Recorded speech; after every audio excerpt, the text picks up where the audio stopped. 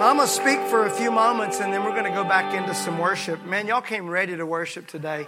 I looked at one young lady that's here today, and last week or the week before, I think it was the week before, I went home and I said, man, every time I see that young lady worshiping, my heart just wells up within me, just so engaged. And I love looking around and seeing that you showed up ready to worship today. And you're going to be happy you did, because I'm going to be talking about worship for a little bit. So you're already ahead of the curve. You're like, I knew that. That's why I showed up the way I did today. Hey, would you bring those blinds up for me so I can see these people's face? It's Labor Day weekend. Anybody off tomorrow?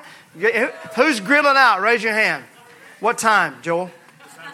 Oh, no, I need tomorrow. I can't do this afternoon. I'll be napping this afternoon. All right. Who's grilling out tomorrow? Jared, Madison, y'all grilling out? Okay, we'll see y'all. What time? All right. Well, we've been talking about open doors. We've been talking about the key. We believe that we're coming into a season as a church where God is opening doors for us. And He has. It's been amazing to hear people give testimonies back of the open doors that have happened in their life. Someone told me yesterday that their boss called them in and said, I got a bonus for you. It's been a good year. Got a bonus for you. And gave them a check for $15,000. Come on, hello, that's a bonus right there, ain't it?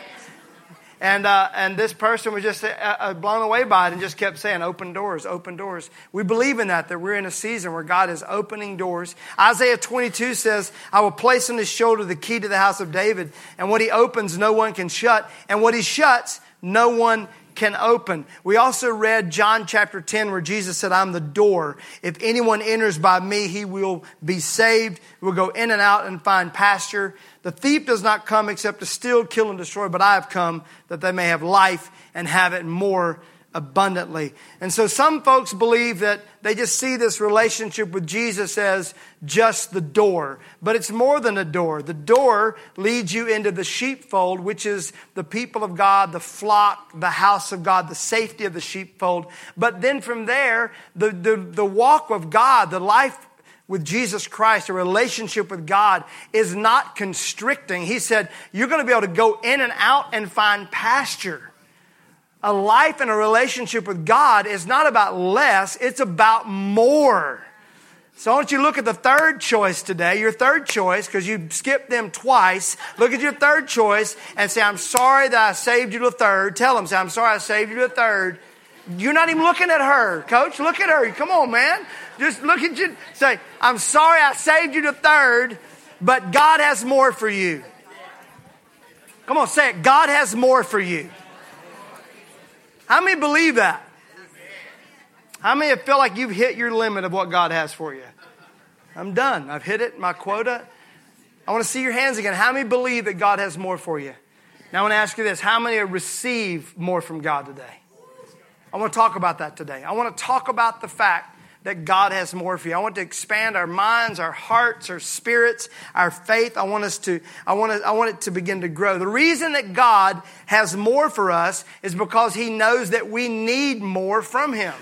There's no way we're going to do everything God's called us to do if we just do it with what we have. We must have more from God. Now you may feel like that you're not good enough for God to give more of Him to you. Or you may feel like that you've messed up too many times. I want to tell somebody today that God has more for you.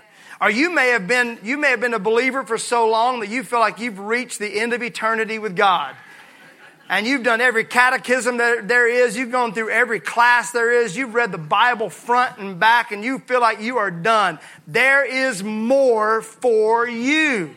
God has more. God doesn't have more. He has so much more. And today I want to talk about the way to get it. There's only one way to get more of God. To get all that God has, you must seek Him with all that you have. We talked about it last week, a hunger and a thirst.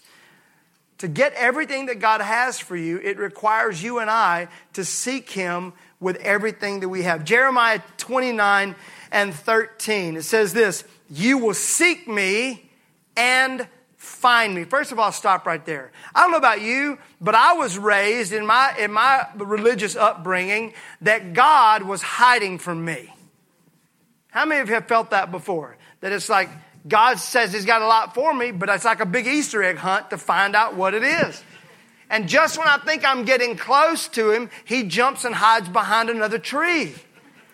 But that's not how God is. God says, you will seek me and you will find me. That should be the end of my message right there. That just should be such encouragement that God wants you to. I remember when the boys were young and I would play hide and go seek, and they must have thought I was the worst hider in the world, because I would just hide behind something like this, like this mic stand. And I see you, Dad. Why? I wanted them to find me. It's exactly the only reason he wants us to seek him in the first place is that tells you who's hungry for him or not.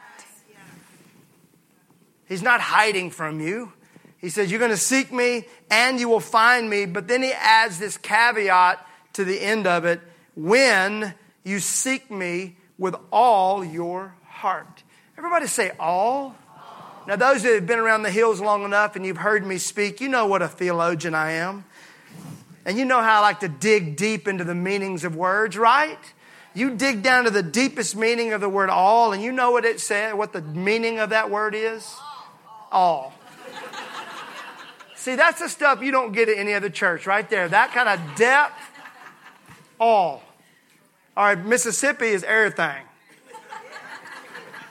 When you seek him with all and everything, okay? Every bit of it.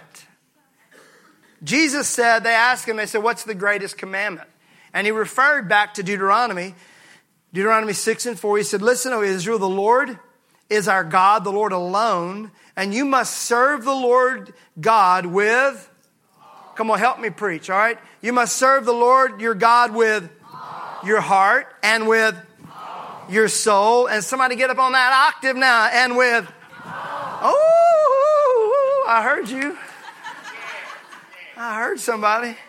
With all. This week, I study all around the house. So I've got my study at our home. And but I'll study everywhere. I'll be outside. I'll be in our living room. Me and Kristen have these two chairs that sit side by side. The older we get, we just spend more time there. I tell you, they're not rockers, they're gliders. That's a big difference, okay? We glide and swivel, okay? But I was in that rocker this week, and I had some music playing, and I was going over the message for this week, and I made a statement. Kristen was in the kitchen, and I made a statement, and she came around the corner. She said, "What did you just say?" And I said it again, and she said, "Oh my!" She came and sat down beside me. She said, "You have got to say that on Sunday." Okay, so I'm saying this on Sunday, and I fully expect the same kind of response that she gave me. Okay? I said this. I said, I'm not sure when anything less than all and everything became an option. I'm going to say it again. That was good, wasn't it? I want you to hear what I'm saying, though. I'm not sure when it happened that anything less than all and everything became an option. But somehow, living for God, it's optional now. It's not either. When he said all then, he means all now. When he said everything then, he means everything now. Not a portion, not a part, not this, not that. All. Everything.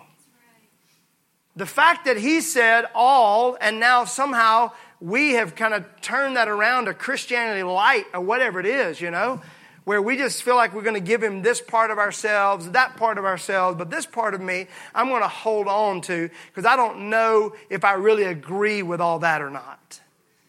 What is the meaning of all? 100%.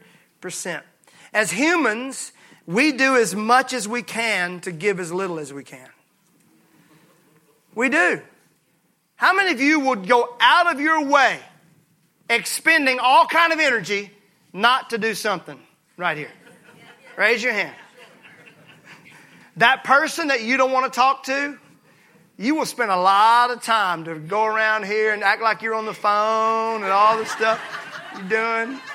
How many of y'all ever been on the phone and it rings? Raise your hand. You ever? Yeah. I lost you. Sorry. Yeah, I thought I was just talking.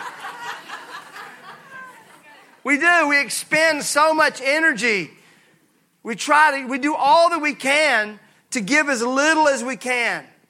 You ever heard the statement, well, it's the least I could do, right? The translation of that is, if I could have done less, I would have. Some of you, you'll never think that. Every time you say that now, you'll think of that, right? If I could have given you a little less without you being upset, that's what I would have done. But that's not how God gives. That's not how God gave.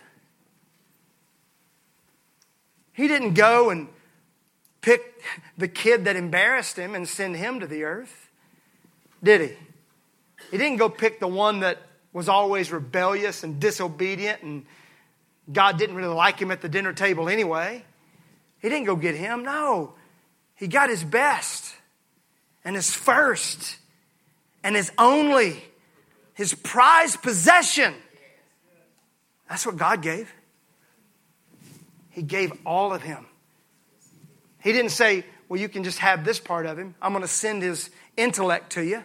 I'm going to send his wisdom to you. No, he said, I'm going to send his body to you, his blood to you. I'm going to give everything. I'm going to give every bit of him to you. And you can massacre him if you want to. And that's what we did. He gave all.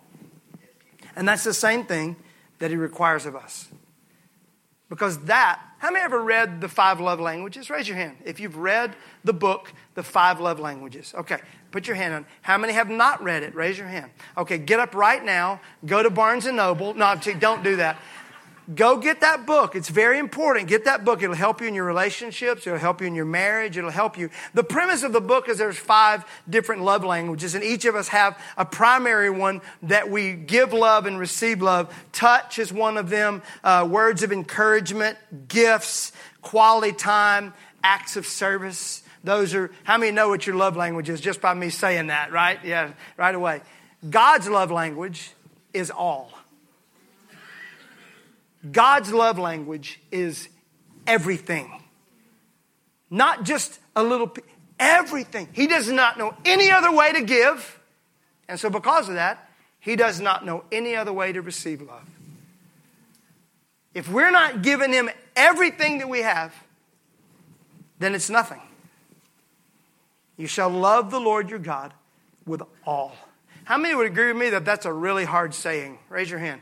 Right now, you're like, I can't even pay attention to you talking right now, much less the fact that you're telling me I've got to give him everything and all. Let me explain a little better what that means. Romans 12 and 1. Romans 12 and 1. I encourage every single person that is a believer, and even if you're not a believer, to master Romans chapter 12. I think there's 2 passages of Scripture that you really should master, Romans 8 and Romans 12. I tell people that if you open up the Bible in the middle of it, not actually, but the spine of the Bible falls into Romans 8 and 12. You want to know what it's all about, the beginning and the ending, what it's all about. Y'all got it? Are you getting it? Have I said that enough? Okay. Romans 8 and Romans 12 are so powerful. But look at what Paul is trying to get across to the people that he's writing to. He said, and so, dear brothers and sisters, I plead with you. One scripture says, I beseech you, I implore you, I rip my garments, I scratch at myself. I want you to get this, how important this is. I plead with you to give your bodies to God, because of all he has done for you. Let them be a living and holy sacrifice, the kind he will find acceptable. This is truly the way to worship him.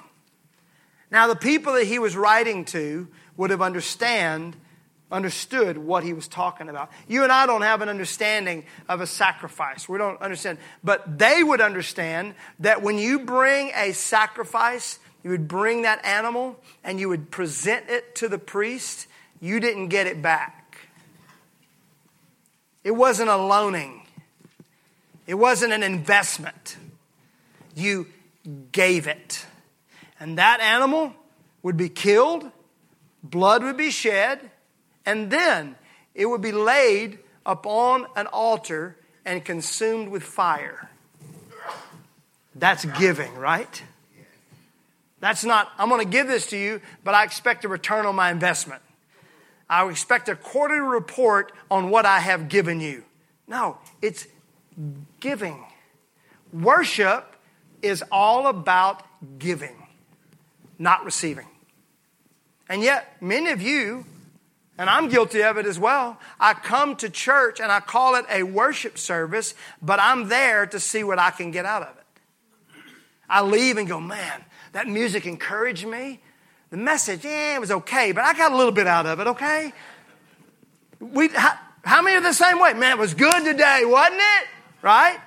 It's because we see it as receiving. Worship is not receiving. Worship is giving.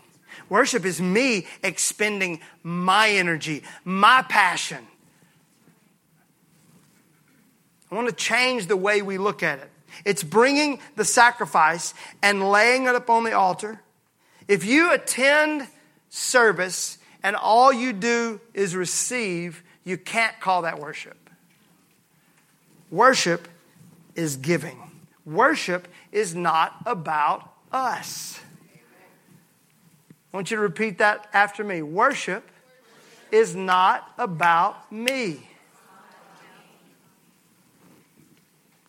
So there should never even be a time that we should have to say, come on, sing it out.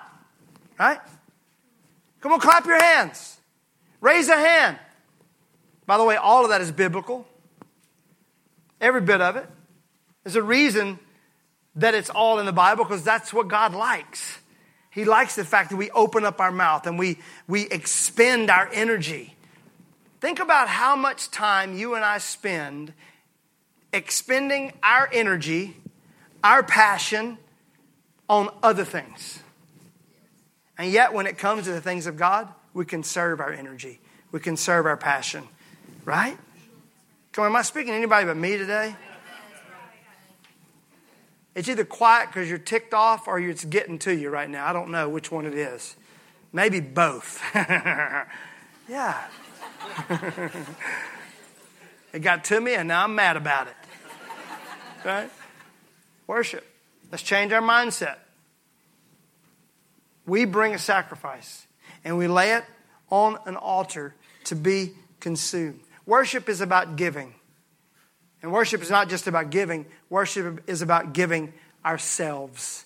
Give your lives, give your bodies as a sacrifice to be laid on the altar and to be consumed with fire.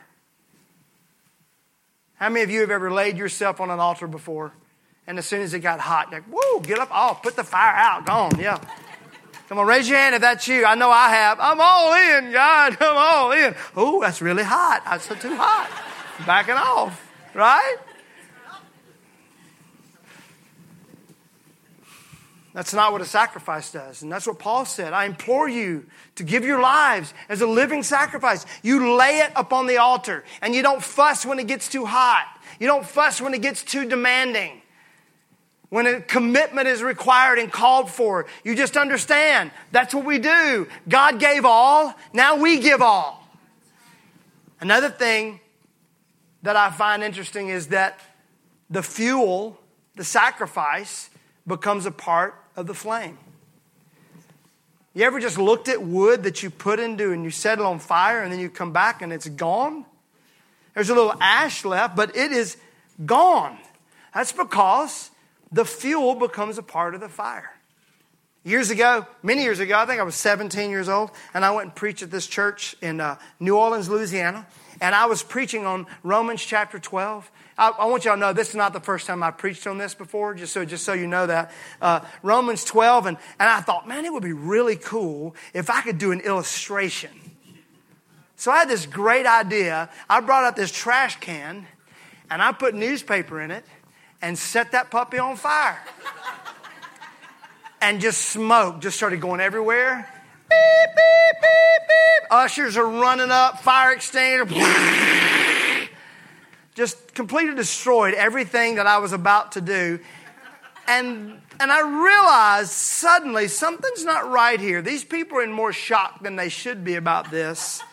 And then I remembered that this was a new church. And there's a reason it was a new church.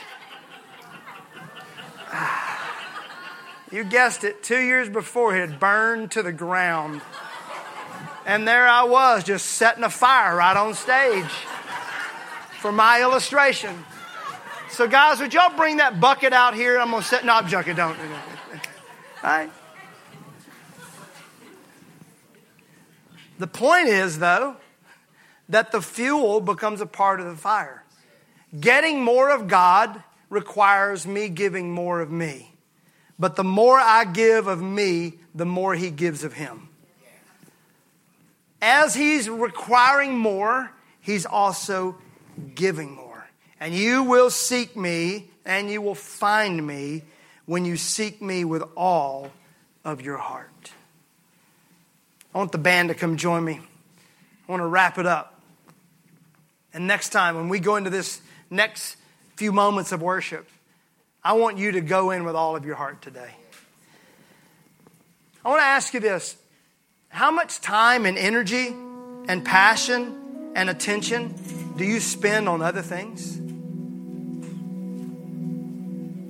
I mean, we will spend hours on things that don't even matter, right? Whether it's watching it, listening to it, scrolling through it, liking it, right? We just so much time on things that don't matter. What about the things that do matter, though?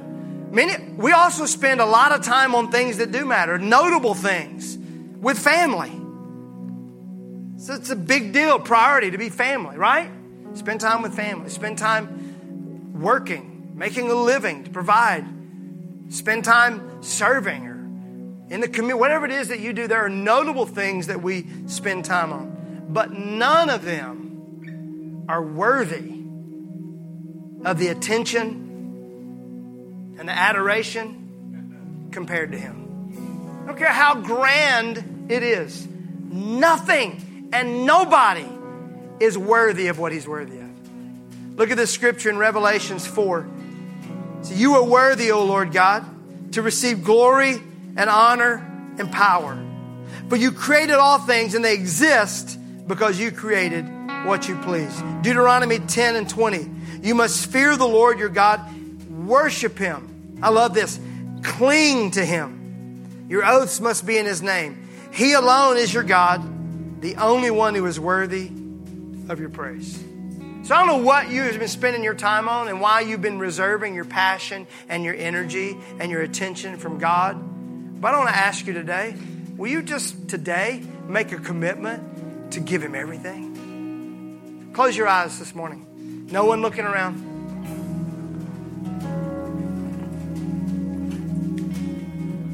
Have you asked Him to be the Lord of your life? And remember, when He's Lord of anything, He has to be Lord of everything. Have you asked Him to do that? Maybe you've never even had that conversation with Him, that you would even start a conversation with Jesus Christ. But today, I'm going to give you an opportunity to do that. Or maybe you would consider yourself a believer of Jesus Christ. But have you really given Him everything? I mean, all of it? I'm not holding anything back. I'm opening up all the doors. I'm opening up all the closets and the drawers. It's all yours.